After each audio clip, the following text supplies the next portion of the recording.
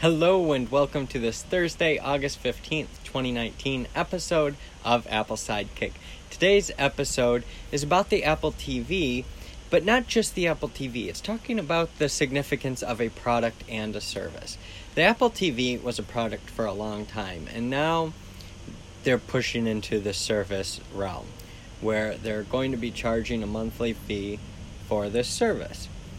And the monthly fee will end up becoming more than what people pay for the device.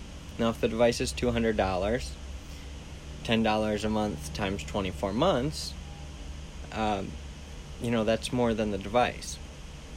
So then you think about, okay, the service. And Apple really has so much cash, they needed to find other ways to spend it. And I'm not, as I'm sitting here thinking about it now, it makes me wonder, are they running out of things to focus their time, money, and energy on? That might be true, it might not be true. It's hard to tell with the different rumors, with what's going on.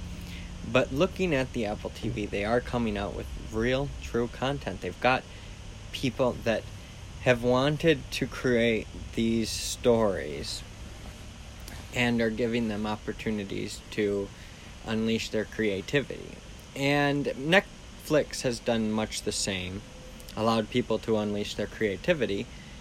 The difference with Apple is that Apple also provides the tools to do so. And that's the real significant part about the Apple TV, both product and service, is that with Apple devices, you can create any kind of product or service you could imagine. And it's magical. It's truly a bicycle of the mind, and the Apple TV is one of the most forgotten about devices because we watch TV on our phones now. We have a TV in our pocket. So this little set-top box that costs a couple $100 is something entirely outside of what most people are thinking about. So in order to make people think about TV again, Apple came out with a service. And the service is better than the product because it's perpetual, it goes long term.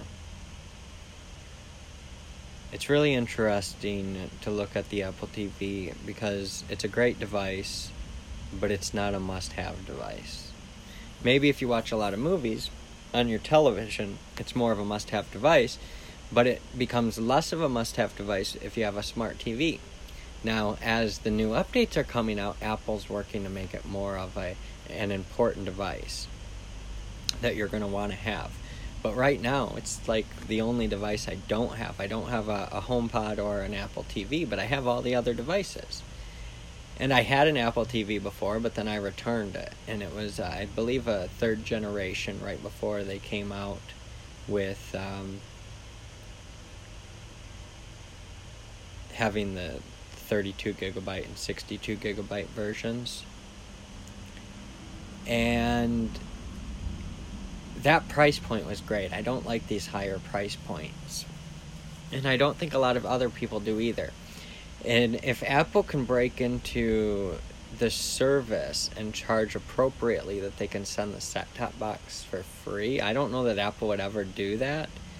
But there's so much realm of possibility with the Apple TV. It's such an untapped market for Apple that adding this service in I think it's going to make a big difference. I think Apple really is becoming they're coming into their own, really, because now they're able to invest in the creative people. And that's key. Being able to invest in the creative people. That's what I like about this. So, thank you for watching or listening to another episode of Apple Sidekick. If you want to learn more of what I'm working on, head on over to InspireLansing.com. Have a great day.